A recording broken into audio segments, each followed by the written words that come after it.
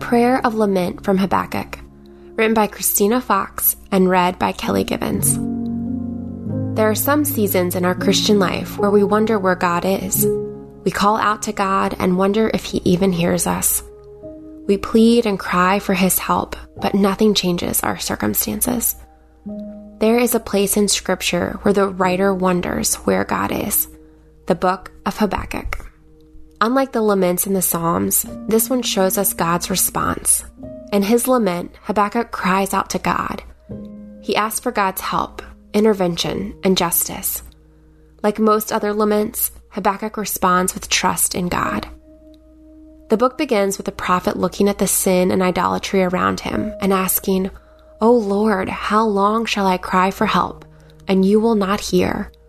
Or cry to you violence, and you will not save? Why do you make me see iniquity? Why do you look idly at wrong?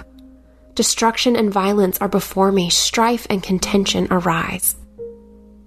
God responded to Habakkuk's question, but not in the way he expected. God told Habakkuk that he would deal with the sin and idolatry. He would deal with it by sending Babylon to exact his justice. God would not judge only Judah, but their enemies as well. Look among the nations and see, wonder and be astounded, for I am doing a work in your days that you would not believe if told. For behold, I am raising up the Chaldeans, that bitter and hasty nation, who march through the breadth of the earth, to seize dwellings not their own. This was hard for Habakkuk to hear. Babylon was an evil nation, yet Habakkuk responded and affirmed God's sovereignty, holiness, and power. Are you not from everlasting, O Lord my God, my Holy One? We shall not die. O Lord, you have ordained them as a judgment, and you, O Rock, have established them for reproof. But still he wanted to know, why? It may seem that evil is winning the day, but one day God's glory will cover the earth. For the earth will be filled with the knowledge of the glory of the Lord as the waters cover the sea. For those of us who watch the evil around us in a world or in our own lives and wonder when God will move, this is a good reminder. As our Savior said in John 16:33, I have said these things to you, that in me you may have peace. In this world you will have tribulation, but take heart, I have overcome the world.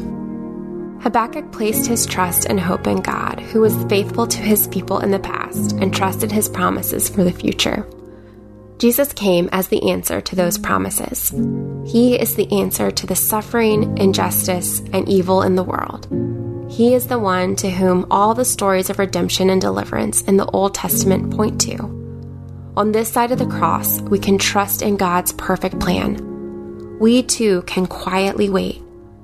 We can rejoice even in the midst of our anxieties. Christ has come and is with us in the darkest days, and He will come again and make all things new. Let's pray. Lord, my joy is found in you. You are my salvation and my strength. Whatever my circumstances, whatever fears or anxieties I have, whatever darkness lurks on the horizon, whatever is happening in the world around me, you are my salvation and my joy. When the world around me seems confusing and hopeless, I pray you would fill me with the incredible hope of your goodness, grace, and sovereignty over all things. Help me fix my gaze on you all the days of my life. In Jesus' name, amen.